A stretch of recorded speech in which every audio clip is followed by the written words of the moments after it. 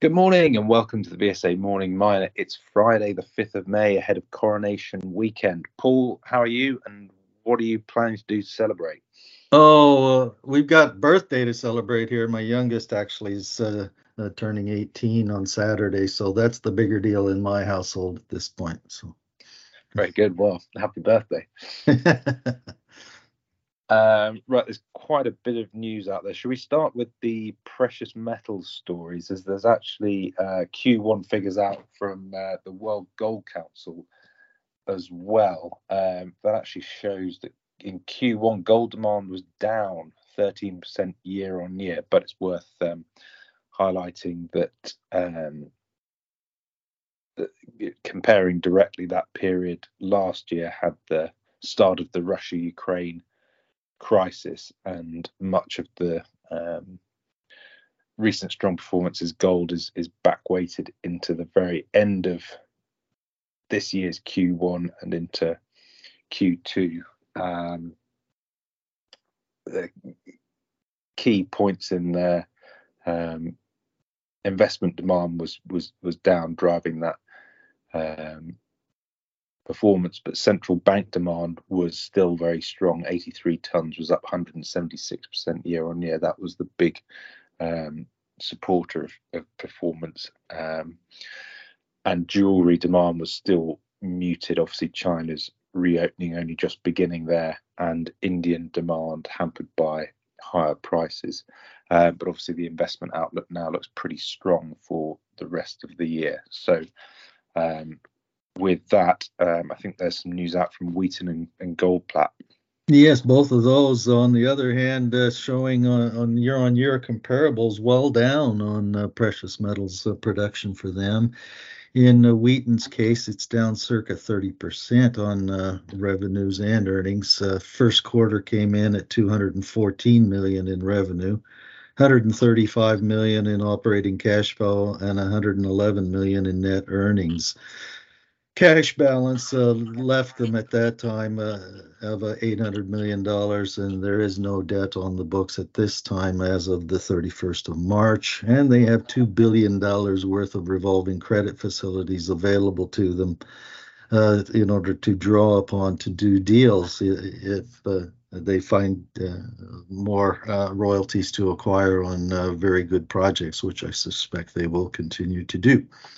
So the 5-year annual, they have gone to reporting 5-year annuals and 10-year annual statements in a forward forecast from the royalties that they have in inventory, such that they think that they'll produce 810,000 gold equivalent ounces within or by 5 years out from now. So it's definitely still a growth story, but it is a little bit, I would say, disappointing that they had such a disappointing year-on-year comparable quarter for Wheaton. In Goldplat's case, you get to see just exactly what the impact is on a company that is trying to maintain its operational performance in the face of these power cuts in South Africa. Goldplat having numbers with combined operating profit for the quarter of 1.47 million sterling, which is 36% down in Q3 of the previous period, which was at 2.23 million sterling. Combined operating profit for the 9 months was down by 20% at 4.8 million sterling. And operating performance showed that in Africa that was down by 500,000 pounds, which is roughly a third, and even more so in Ghana. So they are making progress with their construction on their TSF facility, but they have said that they will need to expend or gain funds for another 1.2 million sterling in the next 9 to 15 months for various operational issues in order to complete the TSF. And they are considering seriously now putting in diesel gensets as backup power because of all the curtailments they have from Eskom in South Africa. Yeah, it's tricky operating in South Africa for sure. News out from Cleantech Lithium, I think mostly summarizing activity in the year with some year-end financials. Any comments there?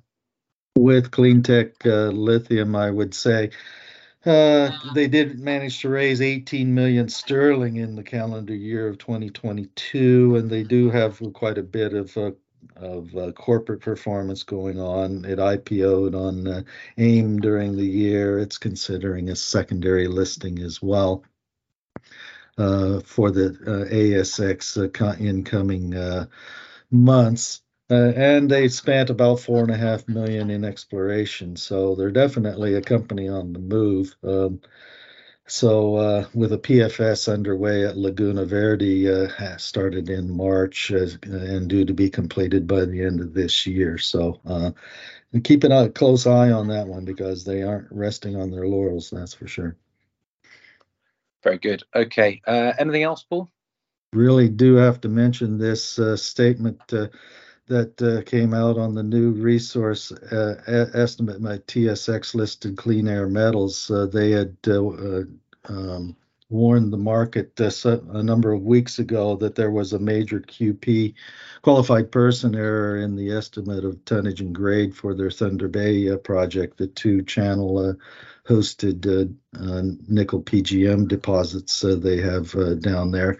And the new resource estimate essentially has confirmed that. And unfortunately, the combined lower volume and lower grade both means it looks like about 50% less contained metal is actually defined by drilling at this point in time.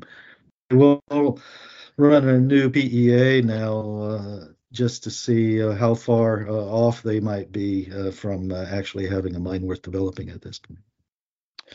Okay, well, want to follow closely there. Thanks, Paul.